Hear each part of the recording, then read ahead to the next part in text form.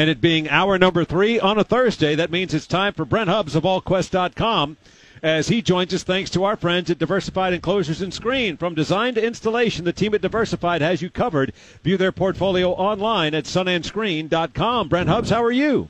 I'm doing well. Hope you're doing well. Hope you guys are well. It's nice and steamy and hot, but hopefully the rain holds off. And this one ought to be fun tonight. I tell you what, between these two teams, it ought to be a lot of fun. A lot of points scored tonight, and looking forward to seeing this one beyond just Walter Nolan. Looking forward to seeing what all's going on with these two teams. Should be a great matchup. It's been really something to watch the senior combo that is quarterback Carson Jones and Markel Fortenberry. As they've come along, they've done a lot of work with one another, and I know that you've been familiar with Markel for quite some time. Well, and how far his game has come in a short period of time is a great tribute to the work he's put in. It really is. I mean, when I first met Markel, he didn't know anything, and Paul will tell you he didn't know anything about football. I mean, he had not played football till his freshman year of high school, and to go from where he was then in terms of understanding the game and learning how to play the game to where he is right now as a guy committed to Liberty and. Gosh, he's big, can run. He's fun. I'm telling you what, he'll be a handful for Powell tonight. Maryville's got their hands full with the big boy up front, and there's a lot of talent going on both sides. Should be some fun. I know Powell's trying to get some defensive things tightened up after what happened to him last week. I know they got the win, but I don't think anybody saw them giving up that many points last week. So how much of a jump do they make defensively from week 1 to week 2 will be interesting, and then we'll see how Maryville handles a test because they put that one to bed pretty early last week. And when you have somebody that is as athletic as Markel is, Derek Hunt has said probably going to need to make a play or two in the secondary as well. Yep, and he's got the ability to do that. I think that's the growth of his game is, for the first couple of years it was, hey, run a 9 route, run a takeoff, and just try to out-leap some people for the ball or outrun some people for the ball. And he's got much more to his game than what he had early in his career. And I give him a ton of credit for, again, just the work that he's put in, and that's what high school football is supposed to be about. And I know he's having a good time. I know all these kids are hoping the rain holds off, and hopefully we don't have all the cramping that we had last week. Everybody gets a understanding of how to hydrate themselves and ready to go because, again, this one should be really, really intense tonight between these two teams. We are 1 week away from the start of Tennessee football, but do have to congratulate Gibbs on being 1-0. Big win against Halls. And tell us about the Eagle rushing touchdown. Well, we had a kid who scored 2, and then we had one that fell into the end zone from about 3 yards out at the end of the first half. No, I mean, it was fun, and it was as a dad, it's fun to watch your kid play, and it's how good they are and all those things, I don't know, but it's just fun to watch the kids play. This is a fun team for me, John, because unfortunately for them, I tried to coach them when they were young. I coached a good number of them in basketball, but I coached a good number of them in 7-year-old football, which is when you put pads on so mom can take the picture. That's the only reason you're in pads. You're just kind of bouncing off everybody.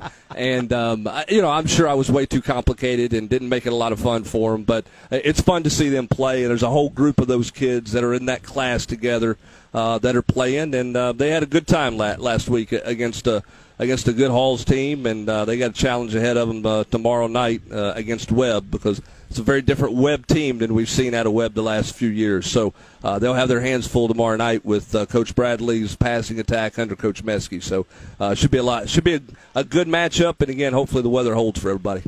Brent, after Tennessee opened up practice with 8 periods, it went down to 2, then to 0.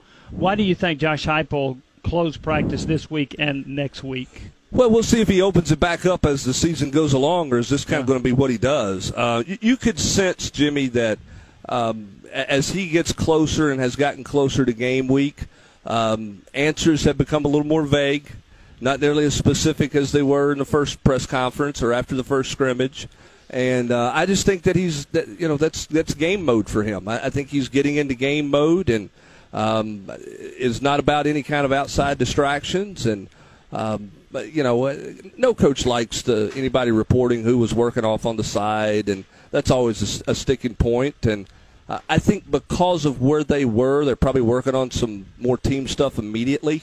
This week to try to get into game week mode to to show their players kind of what game week looks like. I think they use this week, obviously, for some certainly development, but I think it's also a week to teach your kids kind of, hey, this is how game week works under Josh Heupel, because everybody does it different, right? We've gone from full walkthroughs at the opponent's stadium on Friday to nobody goes to a stadium.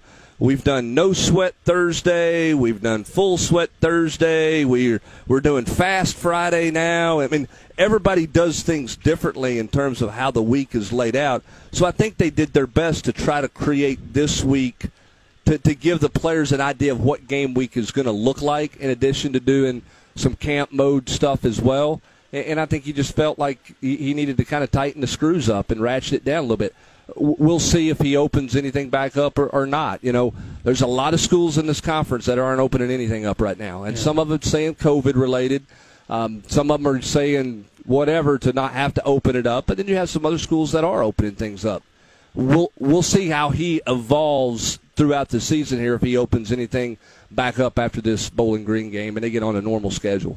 I think we'd agree that Joe Milton's going to be the starting quarterback. Who do you think's number 2 quarterback? You know, I don't know. And I would agree with you. I would be surprised if it's not Joe Milton. I think if Josh Heupel puts out a depth chart, I think it'll have an or beside it on the backup quarterback. Who would be the first one in? I don't know. I'm not sure they're completely sure on where it would be. I think part of it depends on the situation, kind of where they think some of their advantages are in a game plan. Obviously, Hendon Hooker's legs are a different dynamic than what Harrison Bailey has. Is that a team that you can take advantage of that with, or is it a team that you can't really run, the quarterback can't run on them very well, that type of thing? So I think it would be probably more situational than it would be necessarily just this guy.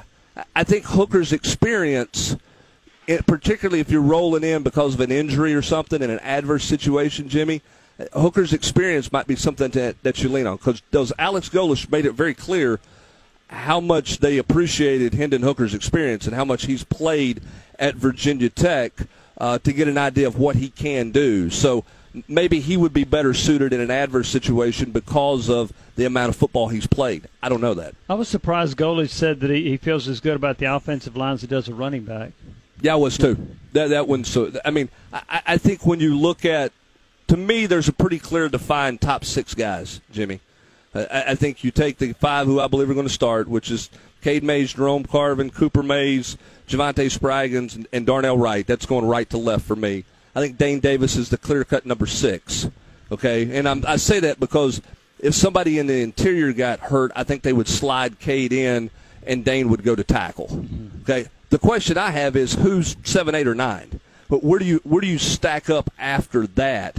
And I'm not sure. I personally don't know where that's at. It sounds like Coach Golesh is a little more comfortable with that. Maybe even sounded to me a little more comfortable with it than Josh Heupel sounded with it when he met the media on Monday.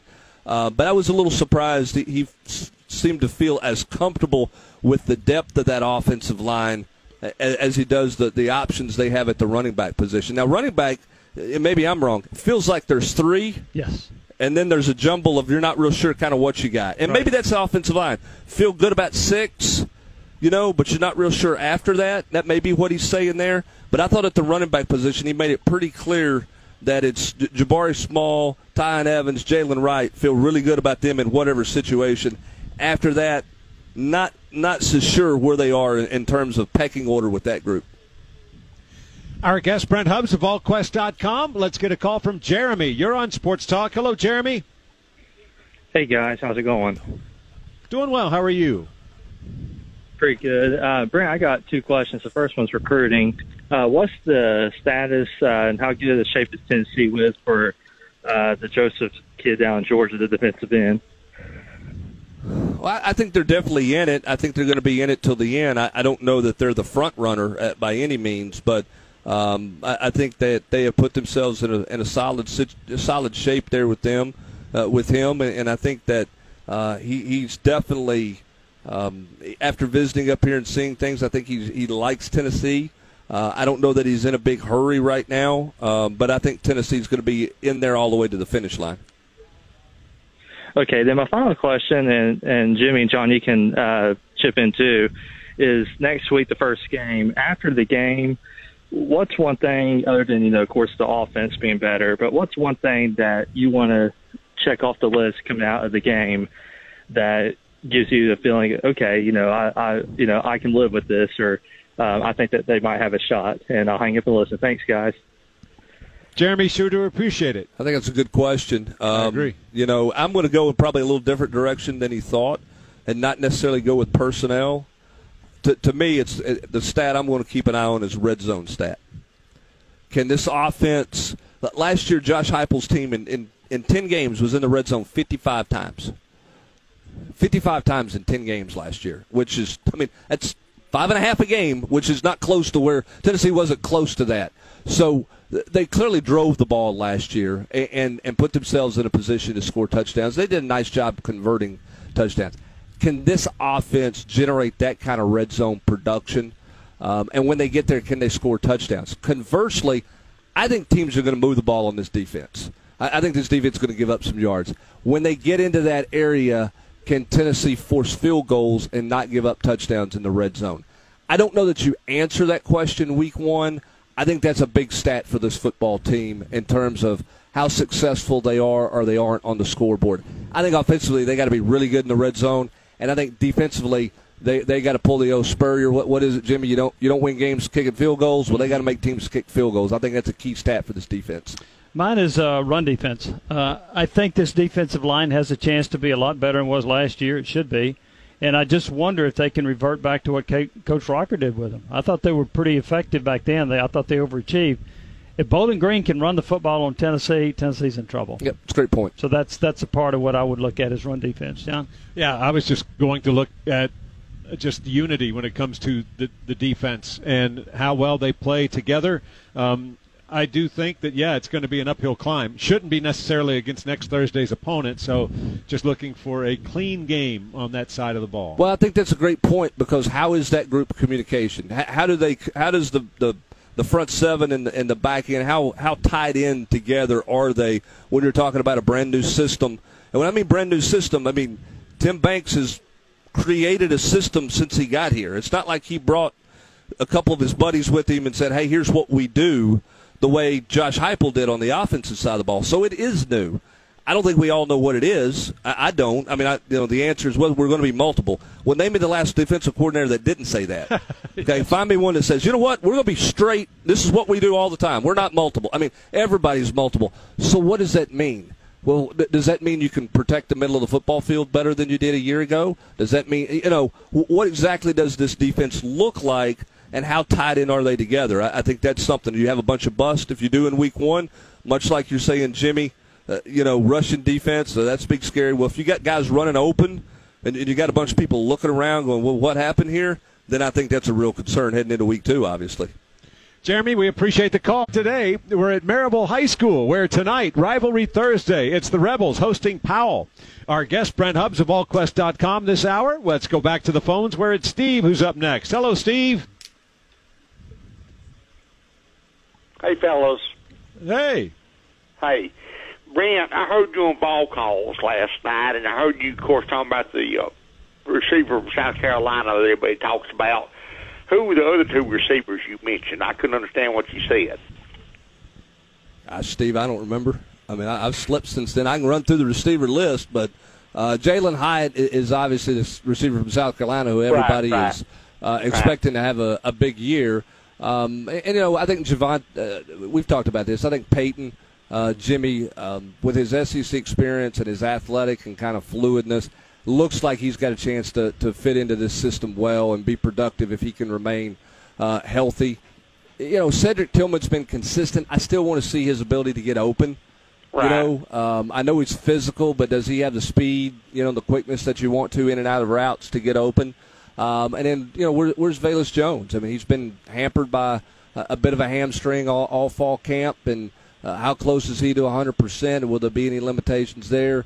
And the same for Holiday and Callaway. Both those guys have been a little bit hampered by some injury this fall camp too. So I think they've got a lot of bodies to work with there, Jimmy. I don't know how great they are. I think the sum may be better than their parts individually. and the scheme being a part of that some as well. So curious to see that, on even though it's Bowling Green, and they're not supposed to be very good. I'm curious to see how this receiver group plays against somebody other than the Tennessee secondary. Right. Okay. Well, the ones you named first two, that was the other ones. Yeah. Okay. Well, okay then. I'm happy to have awful as much to have this Peyton kid. I really am.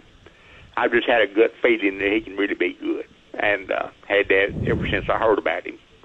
But anyway, well, okay then. I'm learning a whole lot of stuff. Must be wonderful to be in the know for you guys. Well, hopefully, Steve, we're putting you in the know. Hopefully, we're putting you in the know, partner. Hey, hang in there. You got a week to go, and it's time to go. Okay. All right, partner. See you, bud. Thanks for the call, Steve. Let's go next to Tommy. You're on Sports Talk. Hello, Tommy. We actually have lines available. 656-9900, 656-9900.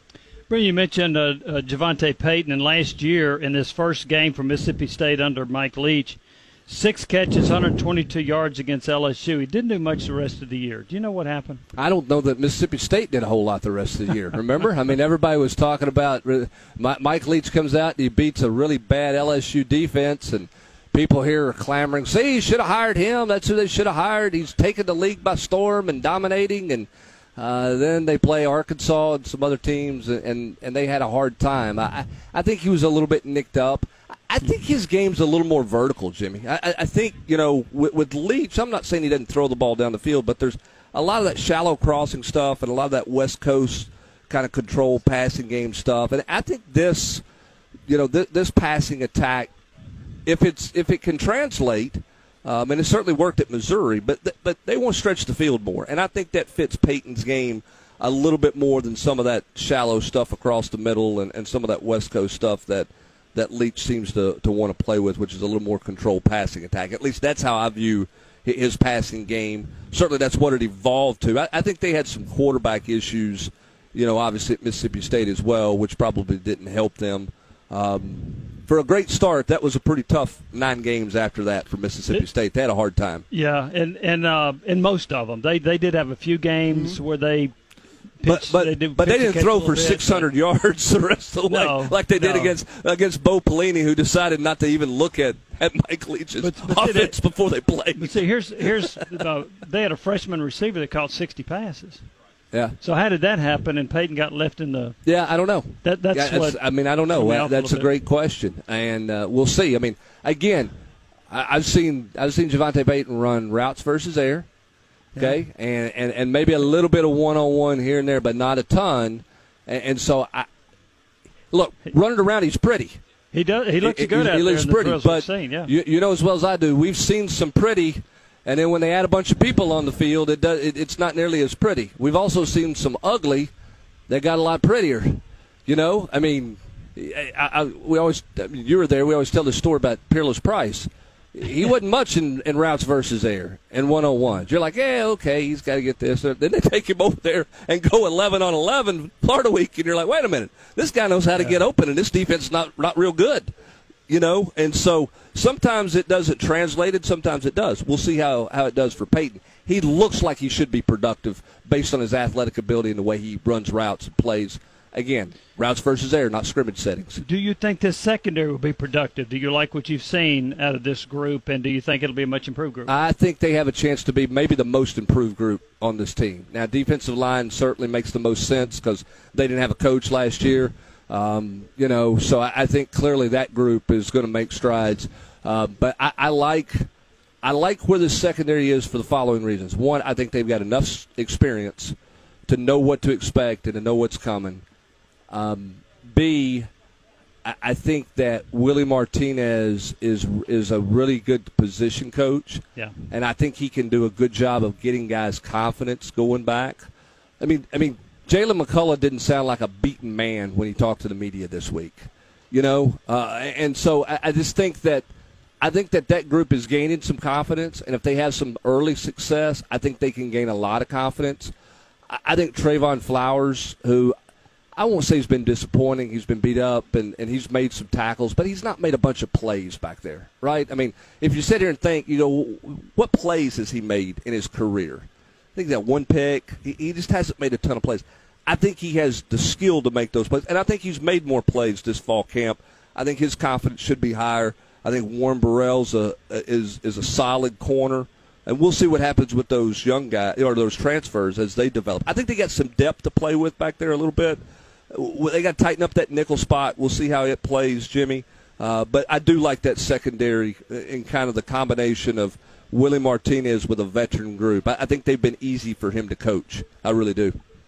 Our guest, Brent Hubbs of VolQuest.com. His appearance brought to you by Diversified Enclosures and Screen. From design to installation, the team at Diversified has you covered. You can view their portfolio online at sunandscreen.com. It's Sam who joins us next. Hello, Sam.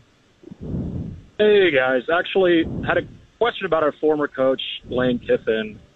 I think he does a great job of showing up at programs that are maybe on the downswing or transitioning for like a year or two, and then once there's expectations, he's pretty much out of the door already. Do you see him at Ole Miss long term? Is there a world in which he succeeds there and maybe takes over for Saban in like 5-10 years? I'll hang up and listen. Appreciate it. Later. All right, Sam. Thank you very much. Jimmy, what do you think of that hypothetical situation? I'd be very surprised if he replaces Nick Saban at Alabama. The one thing I think about Lane Kiffin, I think he's a very good offensive mind. I think he's a very good offensive coordinator. I want to see more to be convinced that he's a really good head coach. You should win at Southern Cal, right? You should win at a high level. Now, I know that he had a numbers crunch there a little bit, but he always had 55 to play with, and his best 55 were better than the other guy's 55.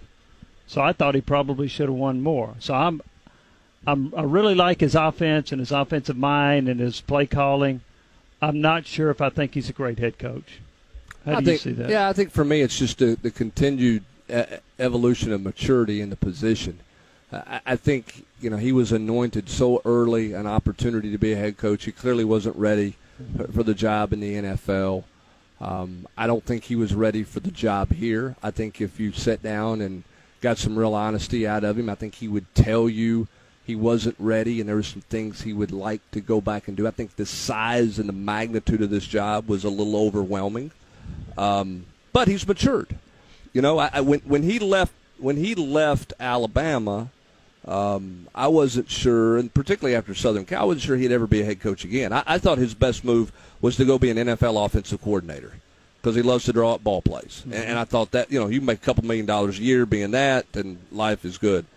He's obviously did a nice job at Florida Atlantic. And he's, he had a solid first year and a very unusual year at Ole Miss. Let's see how he does with some expectations. And let's see how they evolve and how they grow. I do see him being a little bit more mature and a little bit more comfortable. And when I say comfortable, when he was here, it was almost like to be comfortable, he had to call out other people. He had to pick, and he still does that in fun. But I don't think it's the defense mechanism that it was when it was here. I think that was kind of his go-to. Hey, I'm out of my comfort zone, so let's just take a shot at somebody else. And I don't see that as much, but I'm with you, Jimmy. I'm not. To me, he's got to continue to mature as a head coach if he's going to have a chance to be, more than at a bigger place than Ole Miss. So we'll see. If he goes 6-6 every year at Ole Miss, Alabama's not hiring him. No. I don't know what his ceiling is at Ole Miss. I guess the next couple of years will tell us. Yeah, and why would you want the Alabama job? I mean, seriously, do you want to go in after that? I wouldn't. I mean, if you're sitting now, if LSU called in a couple of years, maybe because that's different. But so Nick Saban retires, who's lining up for that one? I mean, yeah. What's that? I mean, I would run from that one. You know what I mean? Because it's like. Nowhere to go. You can't duplicate that. And so that's not a place that I would want to – that would not be on my wish list. Let's put it that way. Most coaches do not check their ego at the door. That's true. So there'll be coaches that feel like, hey, I can come in there and I can handle this. That's Ray Perkins at Alabama when he replaced Bear Bryant. Yeah. I mean, it is. I mean, it's so. Again, I just think he has to continue. I don't think he's ready.